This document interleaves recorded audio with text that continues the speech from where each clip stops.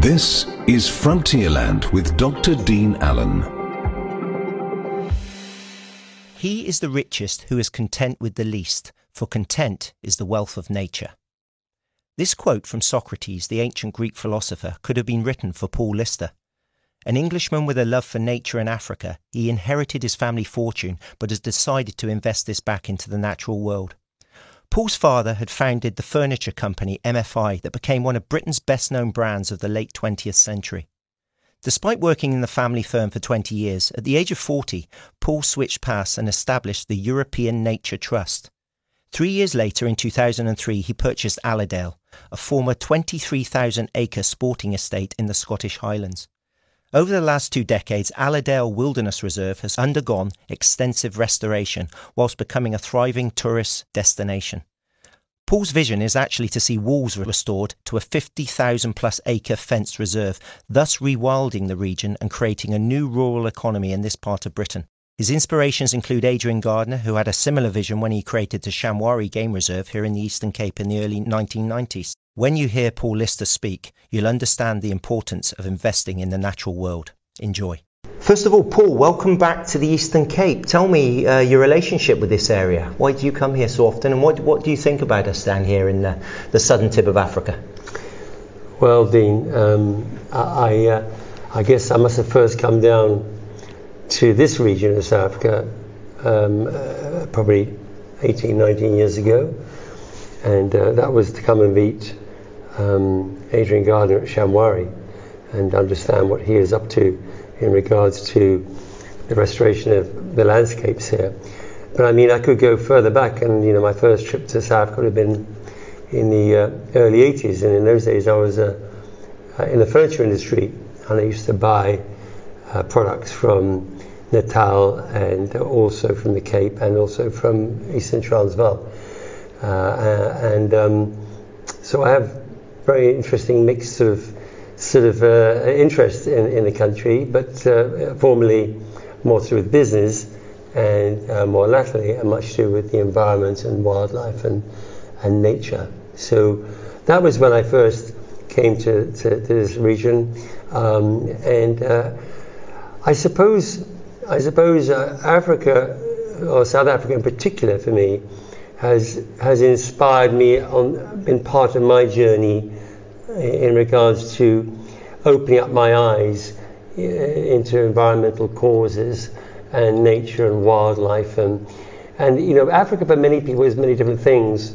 For me, it was a trigger, and I think it's for a lot of people. I mean, you come down, you see these vast landscapes and wildlife and plethora of species, and it makes you think. But then when you dig deeper, you obviously realise that things necessarily haven't always been that way, and things weren't always as they seem now, and that we've done a pretty wholesale job of sanitising a lot of our landscapes in the world, and South Africa is no exception.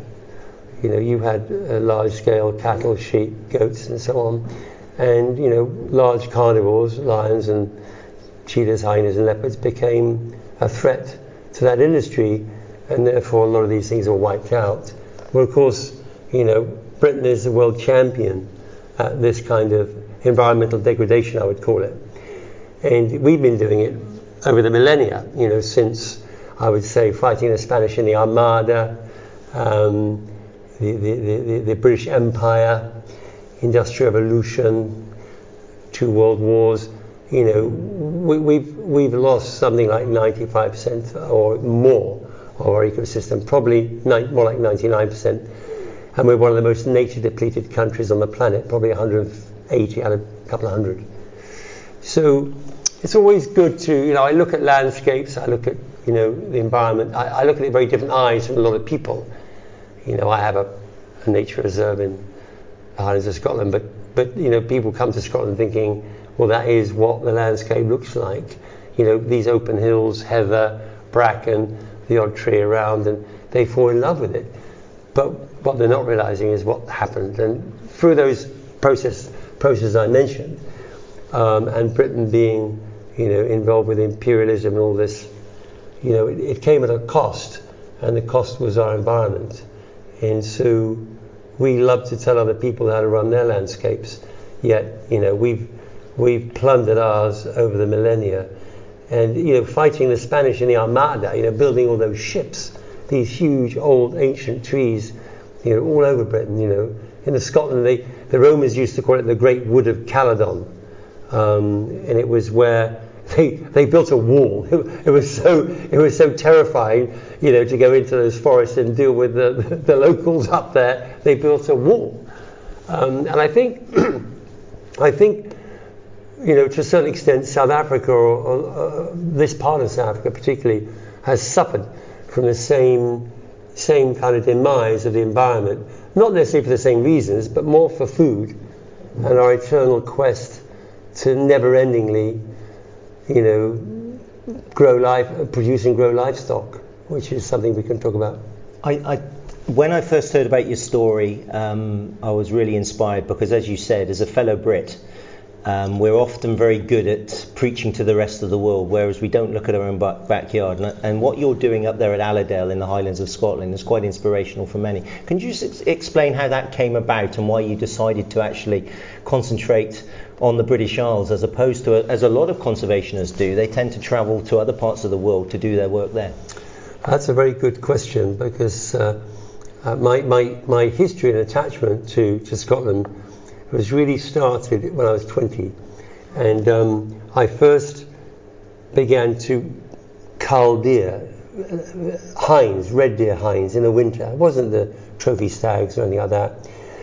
We were working in forestry blocks. We were working I was with a friend of mine. We'd go out, we'd meet the stalker, they call them, and we had a relationship and became friends, and we used to go out once or twice a winter and help him with a cull in this particular area where they plant all these trees, have to keep the deer out and so on.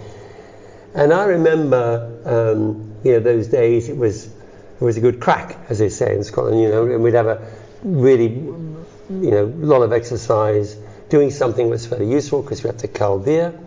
You have to cull deer because we have no carnivores, we have no wolves, we have no bears, we have no lynx. And so that was the reason why. But I suppose pulling the trigger on a large animal, you know, made me think, even from a very early age, at 20, I thought, why am I doing this? Why are we killing this beast? I'm not exactly going to skin it and gut it and fillet it and take it home and cook it. You know, it's not going to be like that. So why am I doing it? And then I always used to wonder, well, what happened here? You know, and then you then also turn your attention to places like Romania, where Romania has got, you know, very intact ecosystems, and the trophic cascade is in place. The trophic cascade of life, which is the pyramid, where the large tooth and claw is at the top and the small insects and bugs and beetles are at the bottom. And of course, in Britain, you know, that trophic cascade is completely collapsed to a point of, you know, a huge amount of extinction and nature depletion at its worst. So when you understand that, and then you've been lucky enough to visit other places, whether it be you know, sort of Romania or Abruzzo in central Italy, or Asturias in northern Spain, or you went to Yellowstone, for example, you then piece the jigsaw together, and you realise that we're missing a lot of parts. So I think the journey to Alladale was also, from a personal point of view, you know, I was probably 40 before the penny dropped in my life about what is the purpose of life, you know, and it's something I think about, you know, and think about, well, why am I here? What am I doing? What is the outcome, and what impact am I having? And I was spent 20 years in the furniture industry, and then for a number of reasons hit a very low spot in my life, low point. And from that point, you know, I thought, well, what can I do? I can possibly go to the Highlands of Scotland and try and create a restoration project. Well, in those days, 20 years ago, 2003, you know, starting and talking about wolves, or talking about, you know, restoration of peatlands, or planting a million trees, or whatever it might be, and not hunting, shooting, fishing, was considered to be a bit crazy, a bit sort of right, sort of out there. And over the last 20 years, I like to think that with all the work we've done, and not only to do with the environment, but also with local school children and education, all the visitors we have, is that we've managed to try and educate, a lot of people about what has happened in the Scottish Highlands. And so, I think I also don't want to spend my life on long-haul flights, and that's a personal thing. I don't mind doing 1 or 2 big trips a year, but, I also think that, Europeans are very good at telling other parts of the world, whether it be the Far East or South America or Africa or wherever continents, telling them what to do and how to do and what's so important and so on. But yet, on our own land doorstep, we've got some incredible wild corners of Europe that, in relative terms would be equal to the Kruger Park. So I think people don't really know that. So I wanted to really set up a foundation that exposed and looked after and tried to campaign for the last remaining wild parts of Europe. And then on the opposite end, trying to restore areas. So, in Scotland it's about a restoration project. In Romania it's about setting up a national park where we're buying land in a Romanian foundation, and hopefully and ultimately with the government support and local support create a 250,000 hectare national park between Sibiu and Brasov, which Romania, people don't really realise that it is the custodian of sort of Europe's big five. When you talk about species and so on, and the forests there are absolutely primeval. I was in one a few weeks ago, and the trees are probably 80 to 90 meters. The trees, the spruce trees, are just huge, and the forest, the beech forest. I was in a place where they were like up to 700-800 years old, and there was like 2,500 of them in this one area. They've all been documented and logged and so on. So Europe is really my home. I'm European. I'm born and bred in the UK, and I just think that I wanted to focus on Europe, but always getting ideas and concepts, which brings us back obviously to the Eastern Cape and what Adrian's been doing at Shamwari, is always getting ideas and concepts from other people. So I kind of talk about the model that I'm doing as a sort of a cake, and it's a cake that I created the ingredients, and I decided at what temperature it has to be cooked at, and I've pretty much made a unique cake. But that's only come from taking examples from other cakes.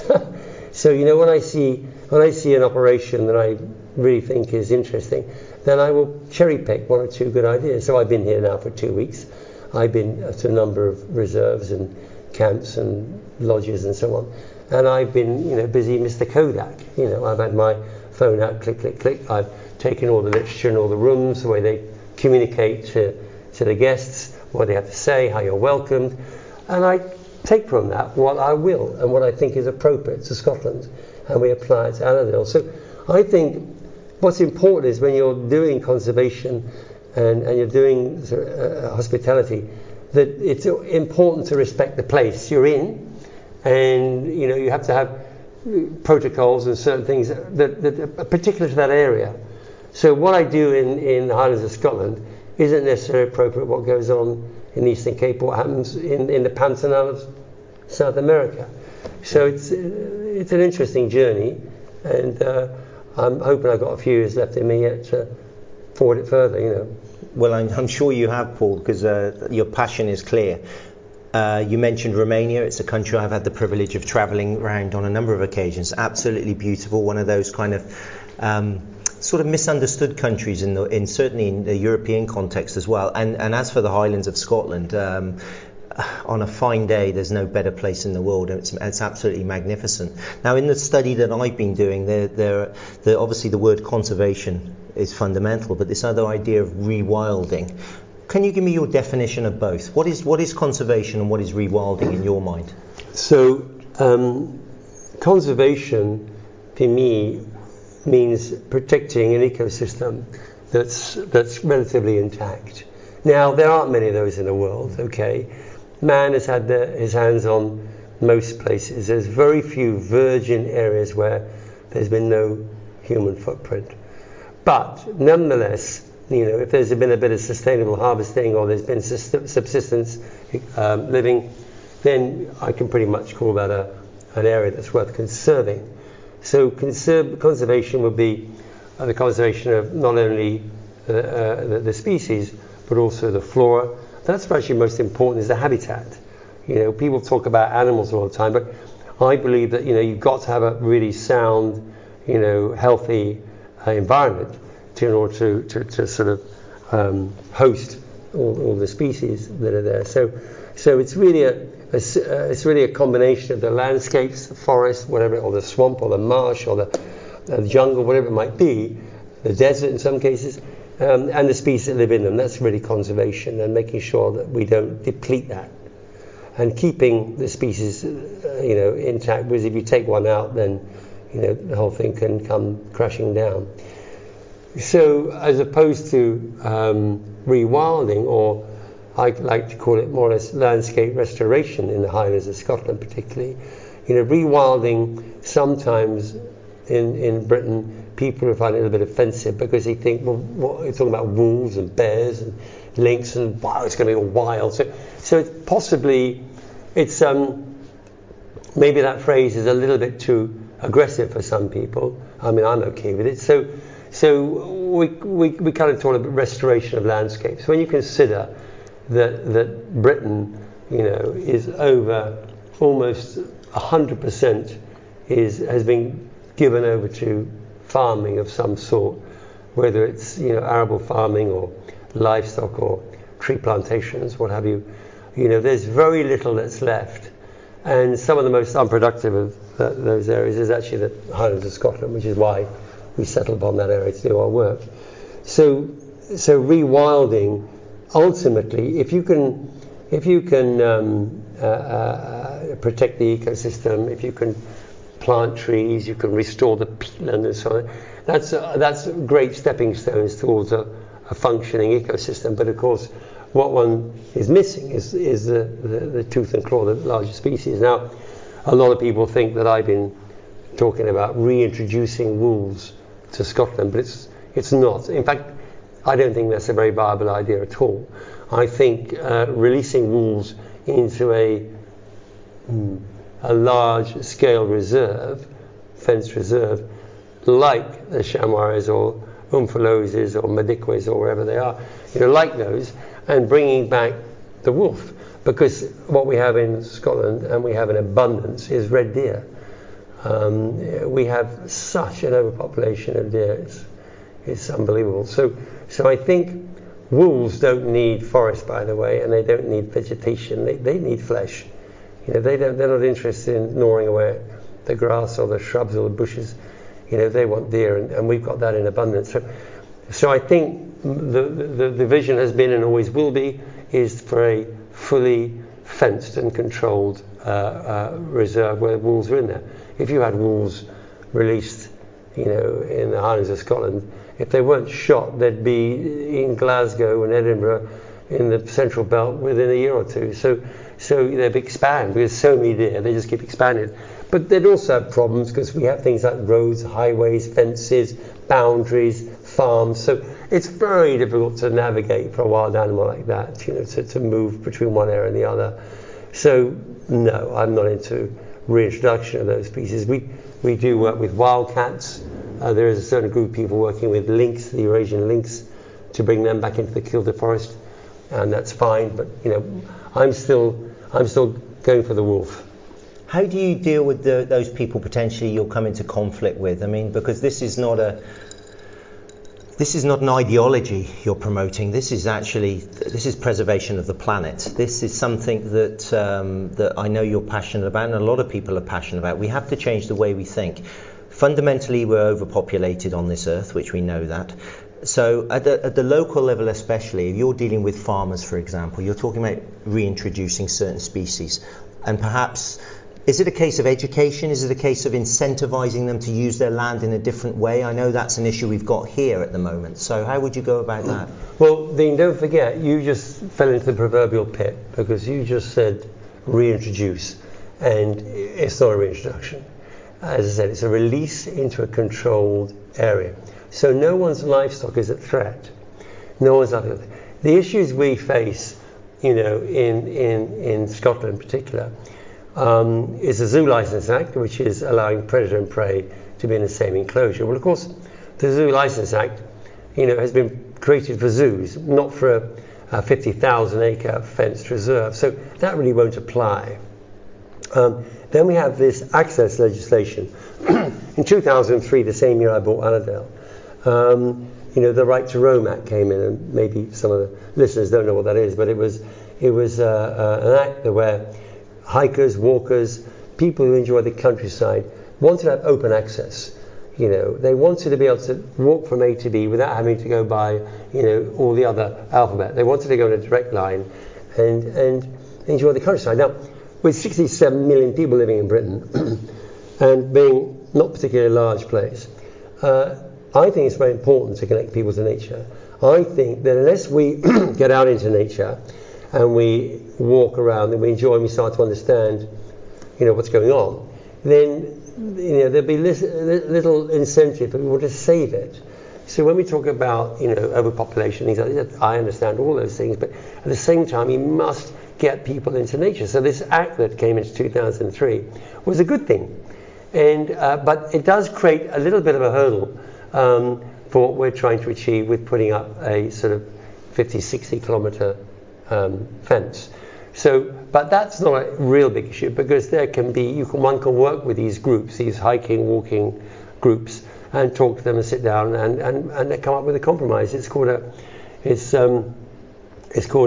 sort of deviation, a derogation from the law. Now, if Disney wanted to build Disneyland between Edinburgh and Glasgow, and they'd need 7,000 acres, trust me, a fence would go up, it would be called Disneyland, there'd be an entrance fee, and there'd be hundreds of people employed, and it would happen. So what is it all about? It's about creating a new rural economy, so based around nature. So and we all know that tourism is a big driver of jobs, and it's okay to have a flock of sheep and rear them over hundreds of acres, but once you have tourism coming in, you have nature, people walk around, and the amount of jobs that are available, the plethora to run lodges and hotels and B&Bs, it's just enormous. So what we're trying to do is create a kind of a new rural economy based around nature, but we mustn't forget that it's not a reintroduction, it's a release into a controlled area. And my stumbling block up until now has been me, really. I mean, I don't think my brain is wired to be able to pull that off myself personally. I've just sort of realised that. So I feel like over the last 15, 18 years that I've run 3 legs of a 4x400 metre hurdle race, probably one of the hardest races on the planet. I've run 3 legs of this race, and I'm ready to hand the baton over to somebody who's got a mind that can. It's like a business. Sometimes when a business grows very quickly and things, you need new management to come in to go to the next level, and this is not indifferent from that. And I think that what's needed is engagement from my neighbours. And, 1 or 2 of the neighbours now are showing interest as I'm sort of relaxing a bit and busying myself with my projects from Belize to Romania to Italy, Spain and Portugal. Other people are becoming rather frustrated now because they think, well, hang on a second, when is this going to happen? So recently I met somebody who I think might be able to put some flesh on the bones, but some neighbours are interested, but there's one big neighbour that really needs to be pulled in, and that's, we've got to find the key to his lock. And I think it can be done, but not with me at the helm. I kind of talk it like a small sailboat, and I'm happy to be a crew member, but I don't want to be on the helm any longer. And I'm okay with that. I've always said that if someone else wants to do this project, if one of the other large landowners want to do this project, then great. And I think it's like anything new, anything different, anything new, unique, always is received with some skepticism. And when Adrian set up Shawari, I know that he had huge struggles on many different levels. And it's no different in Scotland. There are struggles, but we've had 15, 20 years of publicity now. And if you were to read the articles 18 odd years ago, as opposed to articles today, there's a big discrepancy. And finally, the journalists are writing the truth and what's actually happening. And I'm not the only one talking about nature restoration or rewilding, as you call it. There are many landowners. We've hosted many landowners at Alladale over the last 4, 5, 6 years. We see them probably every month. Somebody comes up who's got a piece of land somewhere, a large piece of land, that they want to think about things differently.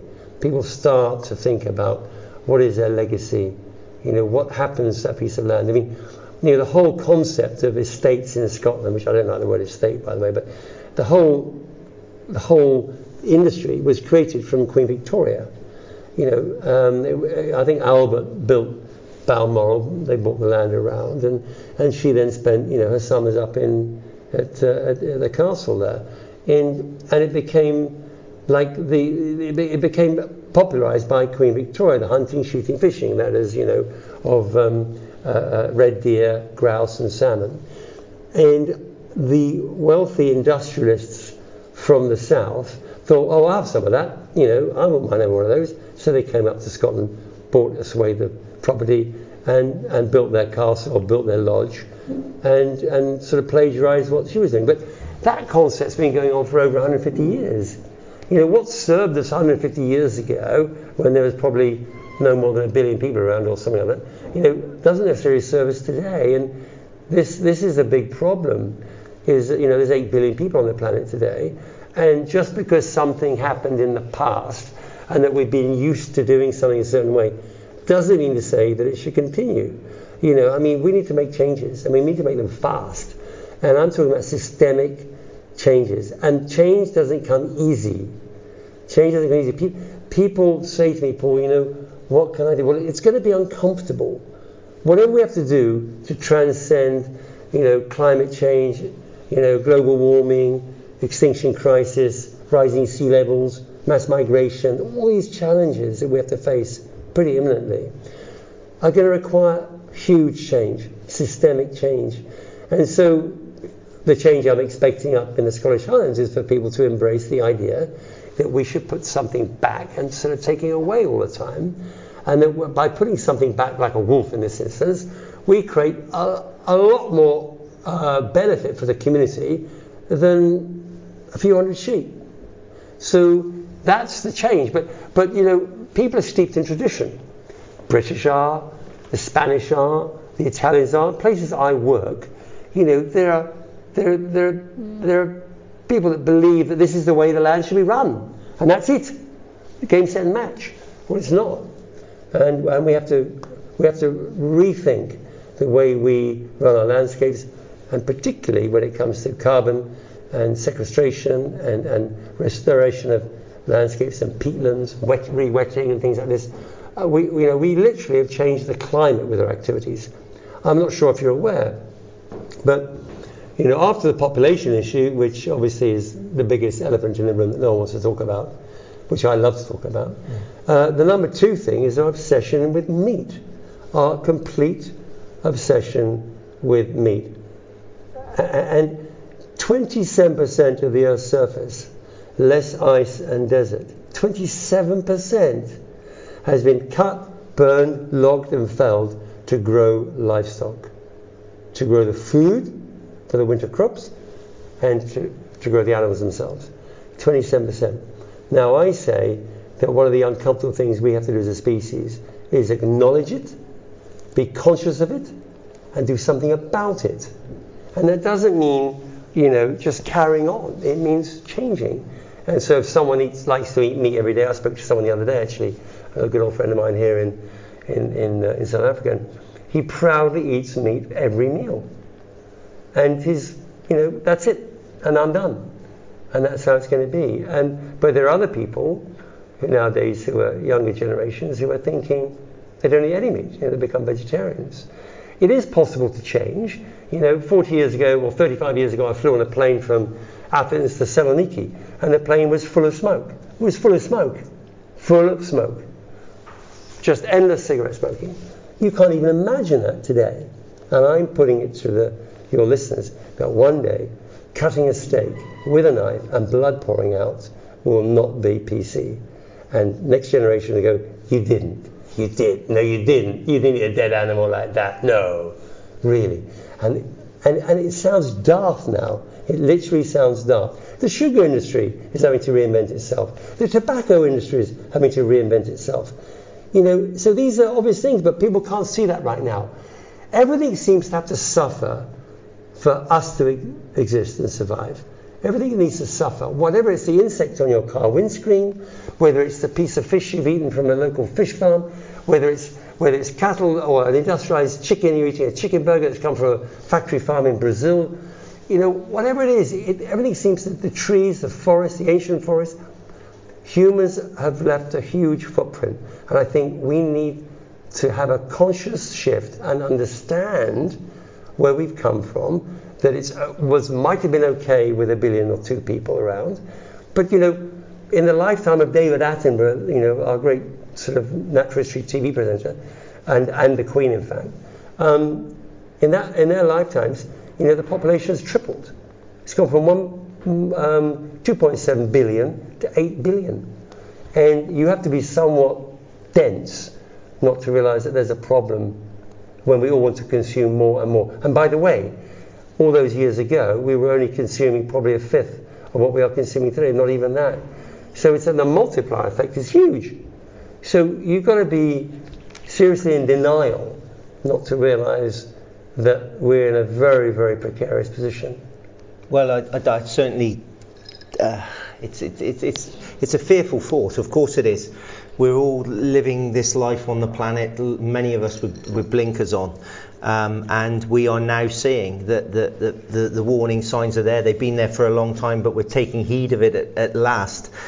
I hope it's not too late, but what I will say is, with people like yourself who are taking individual action and affecting the lives and improving the lives and the environment for many people, I think it's commendable. So I think more of us should do that, regardless of wealth, regardless of influence. We all have our part to play, don't you believe?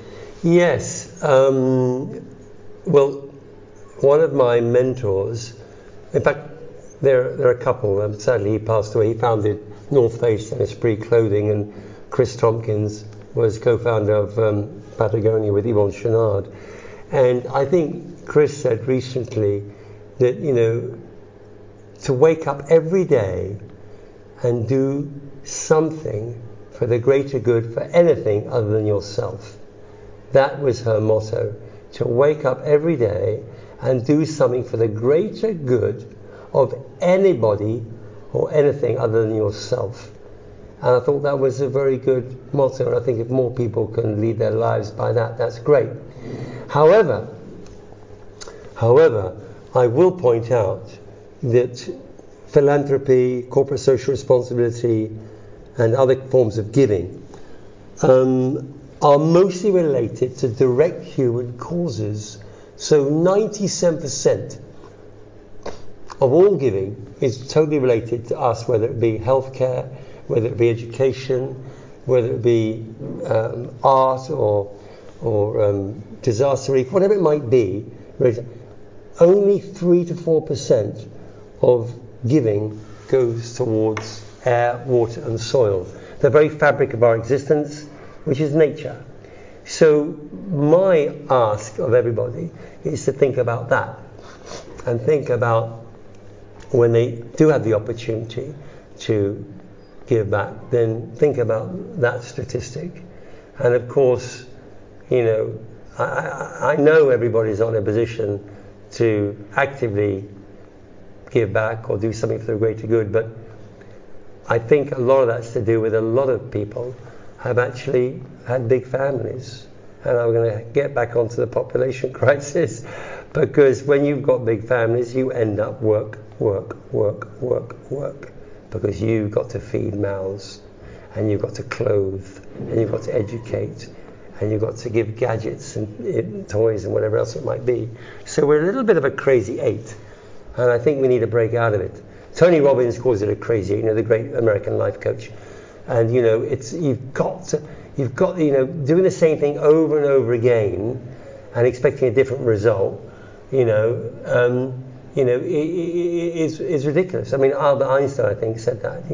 To expect, to expect, do the and expect a different result is madness. So we need change, and change sometimes is uncomfortable. And the biggest change when you think about it is just how many of us are there on this planet. Yeah, profound thoughts. Thank you so much for your time, Paul. I want to wish you a safe journey back up north. Please come back to see us in South Africa soon, won't you? Absolutely, Dean. Thank you for your time, and it's a pleasure, and I hope to be back sometime later next year. That was Frontierland with Dr. Dean Allen. For more podcasts, visit algoafm.co.za.